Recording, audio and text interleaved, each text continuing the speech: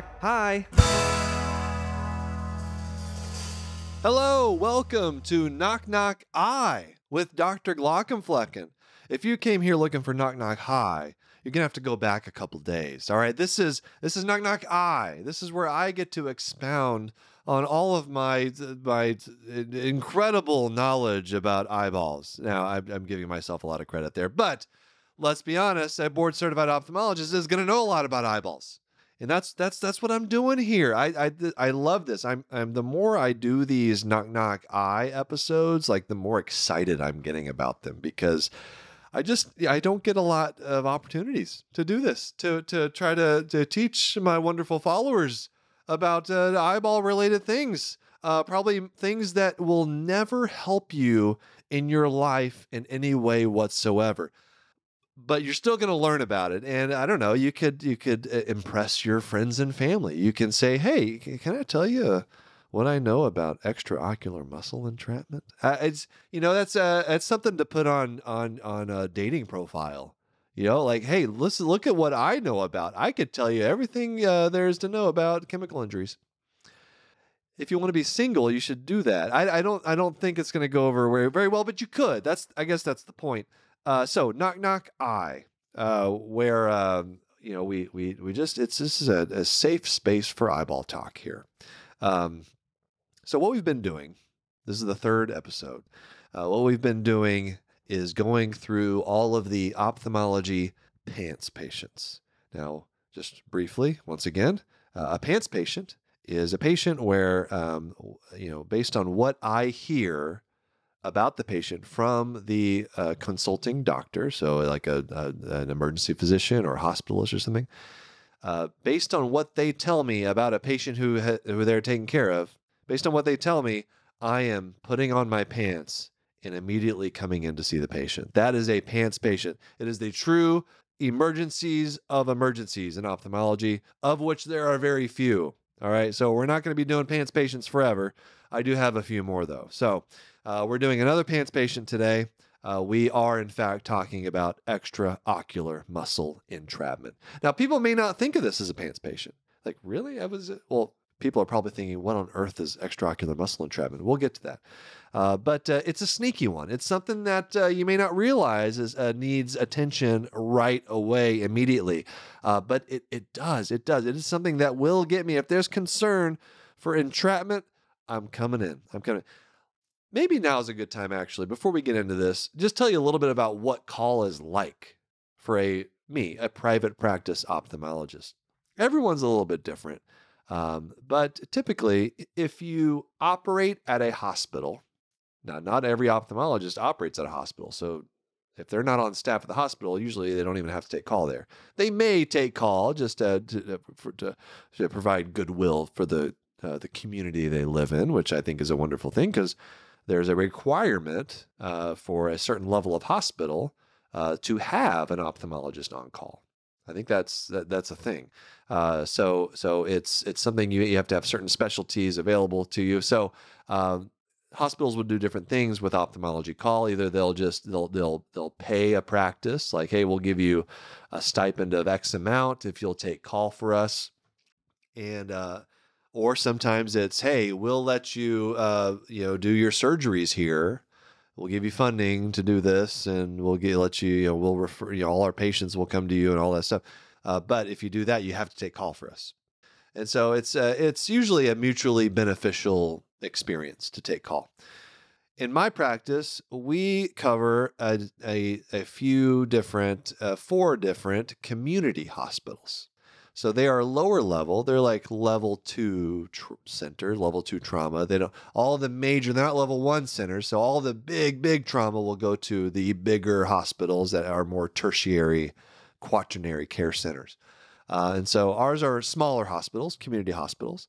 And so I and my partners, there's a lot of us, we split the call, and we take about 3 to 4 weeks per year of call.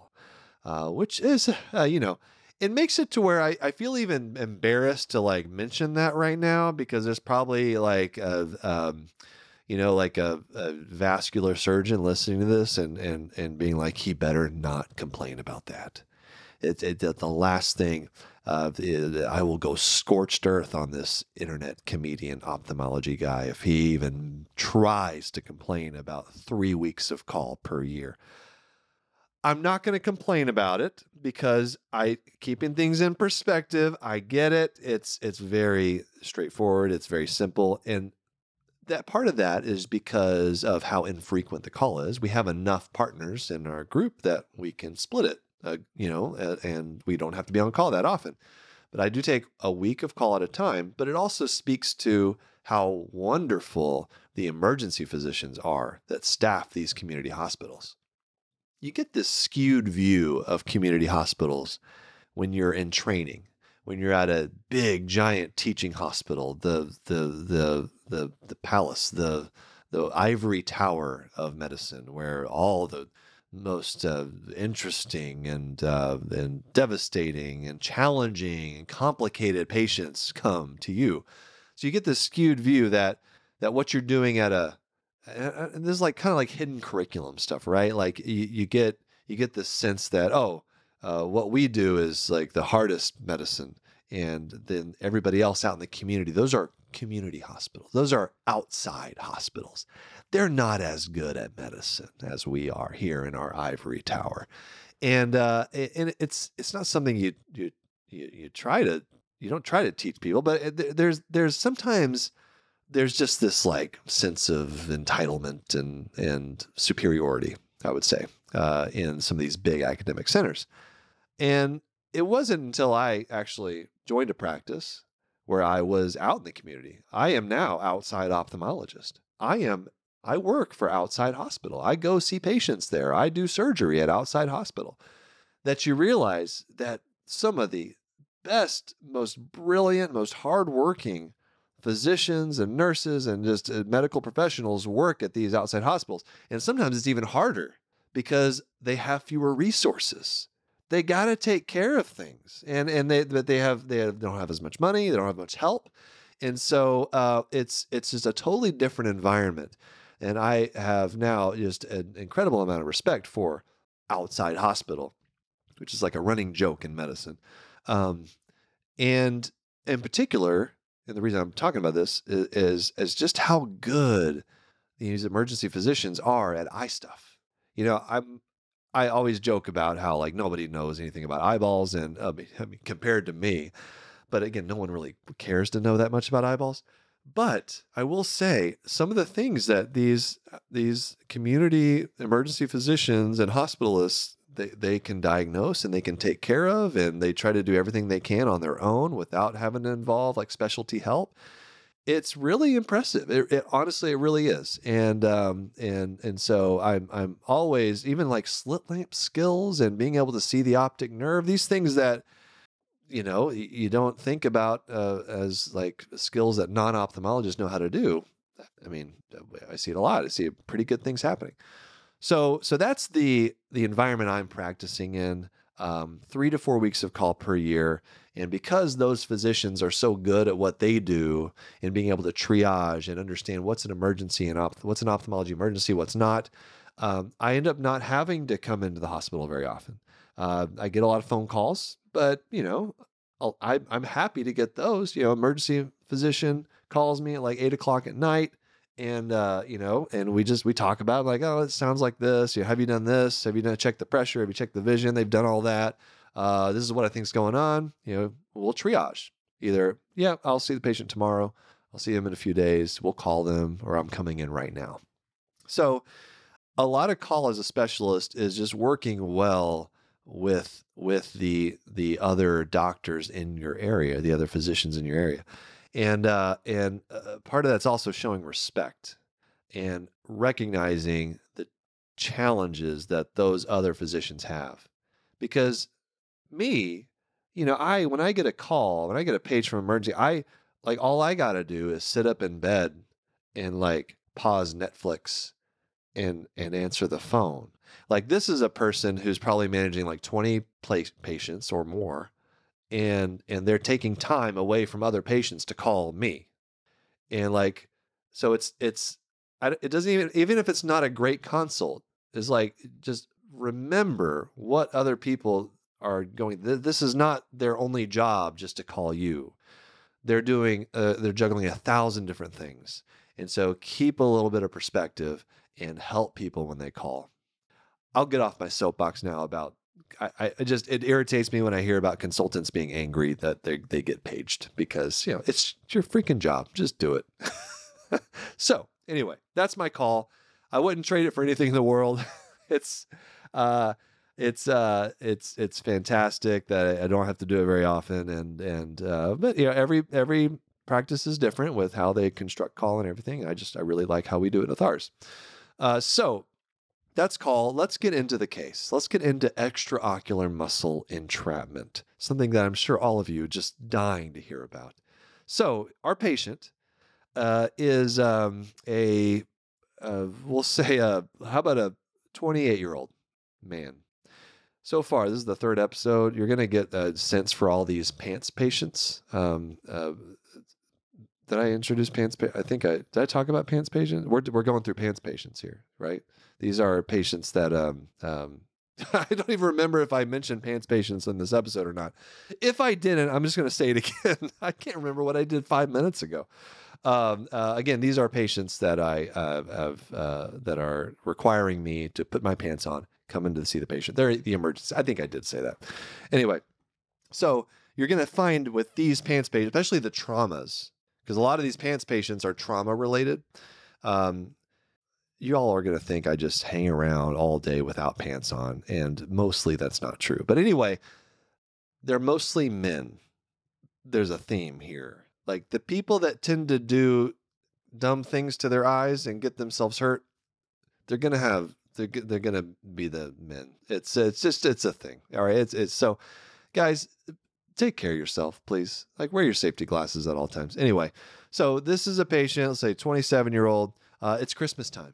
He got went out, found a tree, cut it down, and now he took the tree, he put it onto the car, and then he decided to tie down the car. And the way he did it, this patient, is he got some bungee cords. He got some bungee cords. Like, oh, this is bungee. I'll just strap it down. Well, one of the bungee cords went loose. It wasn't attached right, and it came off, and it snapped back over the tree and hit him right in the eye. And then he lost vision, and temporarily, but it came back a little bit. And then he went to the emergency room because obviously he's in a lot of pain. His vision's not right. So blunt force trauma to the eye. He was able to close his eye. His eye was closed. It just hit right on the eyelid, right on the eyeball. So direct blunt force trauma to the eye. Came to the emergency room. This is what I'm hearing from the emergency physician. They get a CT scan, and it looks like there might be extraocular muscle entrapment. All right. So what does that mean? So the eye sits in the orbit. It's an enclosed space. All right. So it's got 4 walls and then an opening where the eye sits and you look out. All right. So it sits in this little cavity, like a cave. It's like the orbit's like the cave of your face, your face cave. The eye sits in your face cave. And if you get hit hard enough with a blunt object, could be a bungee cord, could be a baseball, could be a basketball. I've seen so many different blunt injuries from different things. Car accident, who knows? Airbag. The blunt force will push the eye back, and sometimes it pushes it into the orbit hard enough that it increases the pressure behind the eye, because that's an enclosed space. That's the orbit. It increases the pressure back there, so much so that it blows out one of the walls of the orbit or multiple walls. That's how you get an orbital fracture. So increased pressure on the eye, blunt trauma, increases the pressure behind the eye because you're compressing the eye into the orbit, causes the orbital wall to blow out. The most common orbital wall that blows out is the orbital floor, the bottom. It's one of the weaker parts. The medial is also a common one. But what can happen is after the orbital wall blows out and you get this fracture, the eye, after the blunt trauma, the eye will return to a normal position, right? Because it's just a quick trauma. It just pushes the eye back, and then the eye comes back to its normal position. the pressure is released. And what will happen is that orbital fracture can pop back up to where it was initially. So the orbital floor, it blows out, you get the fracture, and then that bone flap will just pop back up right where it was. And what it can do, and the danger with that happening, is it can trap one of the muscles around the eye, typically the inferior rectus, because that's the one it's an eye muscle that controls your movement down and up. All right, and so that fracture can catch the muscle in the fracture line. So like that muscle that controls the eye movement, it's stuck. All right, it can't. It's stuck in that fracture, and then you have trouble moving your eye around. But the danger is that you can lose blood flow to that muscle, and it can become necrotic and not work well. And then you'll have some pretty major problems with moving your eye around. So that's what's called extraocular muscle entrapment. We mostly see this in young people, teens, 20s, 30s, 40s, because whenever young people get a fracture like that, the bones are still more pliable, and so it'll pop back up if it's a young person. If it's an older person, we'll say, 50s, 60s, 70s, 80s, more like in the 70s and 80s, when that bone breaks, when that fracture occurs, it just hangs down. It doesn't pop back up. It's just open. We call it open fracture. It just sits there. There's this, and if you look on a CT scan, nice big gap right where that bone should be. So it opens up, but it doesn't pop back up, so it won't entrap the muscle. That's why it's almost unheard of to have an extraocular muscle entrapment in someone who's in their 70s. But we see it a lot, people in their 20s, because that bone will pop back up and grab that muscle. All right, so I get this call. I hear about the injury. The emergency department, they got their CT scan that shows possible entrapment. The reason I say possible is because it can look like that muscle is stuck in the fracture, but you don't know until you actually examine the patient. This is a clinical diagnosis. All right, you got to actually look and see what's going on with the patient. Here are the clinical signs of extraocular muscle entrapment. You have the patient look up, and if their muscle is, if that inferior rectus is entrapped, that eye will not be able to look up. The other eye, it'll look up just fine, but that affected eye, it won't be able to get up. All right. And often the patient will have a lot of nausea, maybe even vomiting, because whenever you're pulling, you can imagine the eye's trying to look up, but there's tension on that muscle because it's stuck in the fracture. So the patient tries to look up. Well, when you pull on an extraocular muscle, it causes nausea. The body doesn't like that. All right. And so that's a sign. Looking up, the eye can't go up. So you have one eye going way up and one eye not going up at all, and the patient's getting nauseous. That is really high probability that you have an extraocular muscle that's entrapped. There's other things. There's a pulse phenomenon where they look up and then the heart rate drops. Those are maybe a little bit less likely. But if I'm going in, so I'm like, okay, I got to go in. I got to see this patient right away. Again, because if we don't release that entrapped muscle, it can become necrotic and die. And then the patient can have long-term double vision problems. All right, so we got to release that entrapped muscle. So I'll go in and I'll do something that is somewhat horrifying to people that have never seen it before. In fact, I have had a med student pass out watching me do this. Just to give you a little preface here, I will do forced duction testing. So what that means is I numb up the eye real good, all right? And I take forceps onto the white part of the eye, and I manually move the eye in all the different directions. And I try to move it up, and I feel for a hard stop where I should be able to move the eye up, but I can't. Forced duction, I'm forcing the eye in certain directions.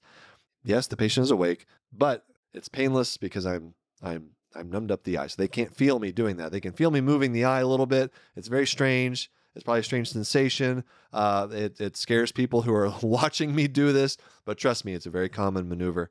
And if I get a hard stop, then that is when I establish, yes, this muscle is entrapped. Let's go to surgery. that is one, even more than an open globe injury, I'll take that one back ASAP because we don't want that muscle to die off. Now, when I say me, this is a little bit more specialized surgery. Because this requires exposure. You have to expose the orbital floor and repair a fracture. And so I will call in my oculoplastics colleague or send the patient to the tertiary care center where they have plastics who can do this type of surgery right away. So you just got to basically pull the muscle out of that fracture. And then a lot of times you can repair the fracture at that point or go back later and repair the fracture. But you just got to get the muscle out there. And then it pops out and all of a sudden the patient can move their eye again. So that's extraocular muscle entrapment. And there you go. It's like looking up. Have the patient look up. You'll see it. Oh man, it won't be subtle. That eye will not move up. The patient will get all nauseous. And I've never done that surgery, but I imagine it's very satisfying to fix because you just take that muscle out. It works well again and everything. So, but you got to get on it pretty quick. Extraocular muscle entrapment. All right. So here is your don't do that eyeball tip of the week. Don't do that eyeball tip of the week. Was the other tips we've had is wear safety glasses. The other tip for chemical burns was don't put things in your eye that weren't meant for the eye. And your don't do that eyeball tip of the week this week is don't buy bungee cords. Just nothing good happens you can't do anything with a bungee cord that you can't do with a rope, with anything that doesn't have elasticity that can come back and pop you in the face. Because guess what?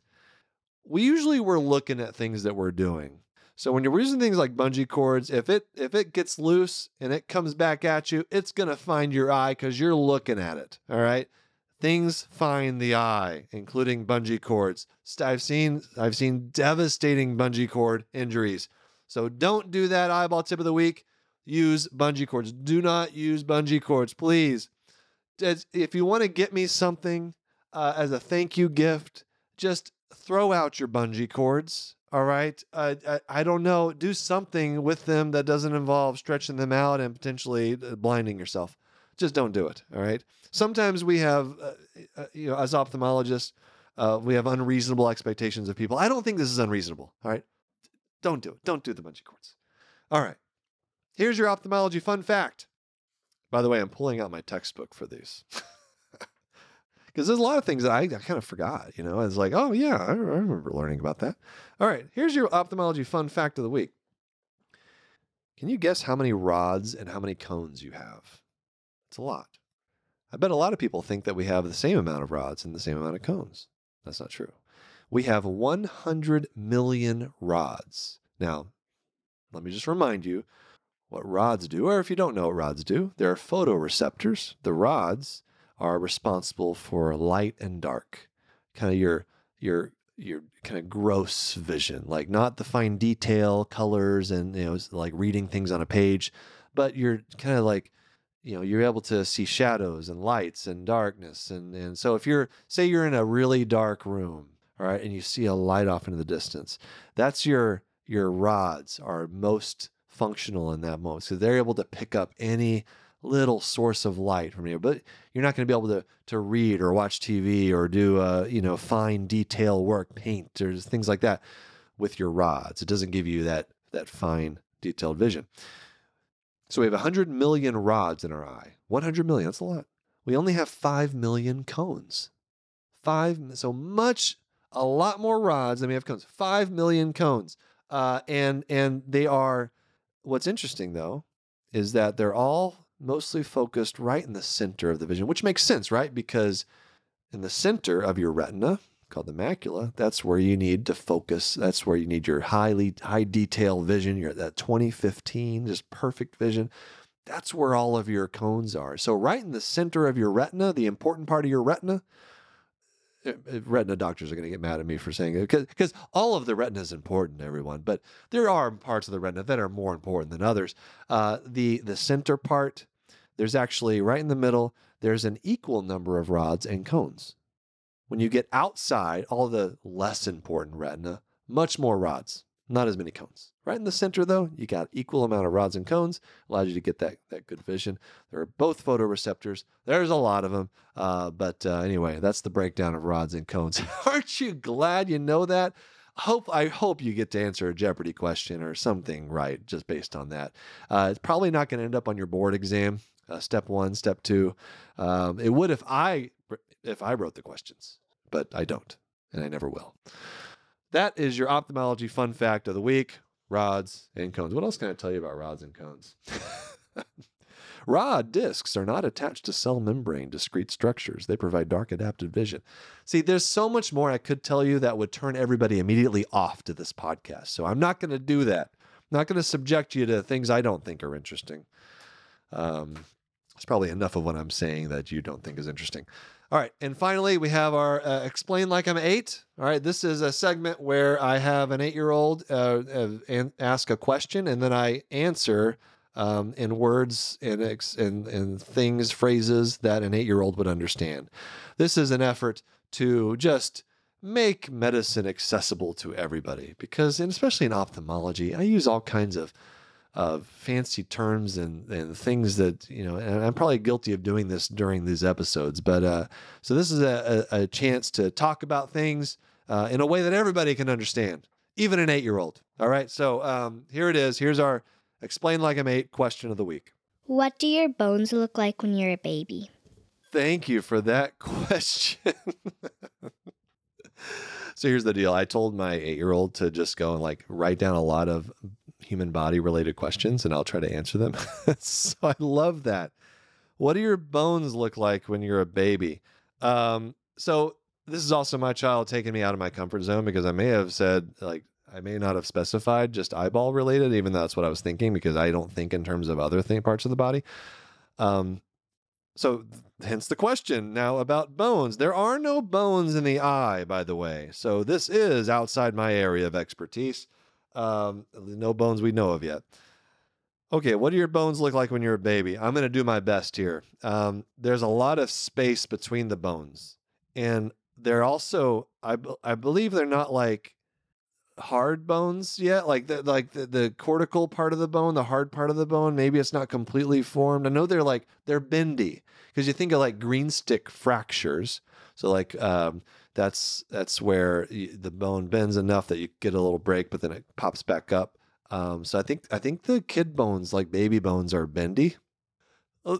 Fact check me on this, everyone. Do you have bendy bones as a child, as a baby? I think you do, but I do know because I've seen x-rays of baby bones, baby bone x-rays.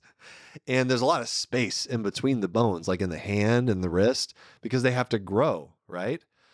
So it's so bendy bones that have a lot of space for them to grow. That's what bones look like in a baby. Anybody else have any knowledge about baby bones? I'd be happy to let us know. You can send me an email, knockknockhigh@human-content.com. I'd love to hear more about baby bones to help educate my 8-year-old and anybody else listening. So thank you for that question. That was Explain Like I'm 8. And thank you all for listening. This is, I'm liking this. I'm enjoying the eye stuff. I hope you are too. I'm happy to address any other topics as we get through our pants patients. We got a few more coming up, and then we'll expand it out to there's no shortage of ophthalmology topics I could talk about. Maybe I'll throw in some non-ophthalmology topics as well and just see if I can struggle my way through it. But I hope you have all a good day. Thanks again for listening. Again, this is Knock Knock Eye, a subsidiary of Knock Knock High. We'll see you next week. Take care.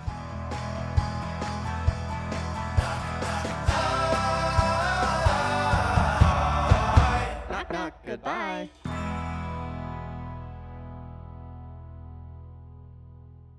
Thanks for watching the episode. You can find more on that playlist over there. If you prefer to listen or you just had your eyes dilated, you can binge full episodes wherever you get your podcasts. Or join the party over on Patreon, where you get early access episodes, hang out with us, get lots of exclusive bonus content. Hope you subscribe, leave a comment below. Let us know what you think.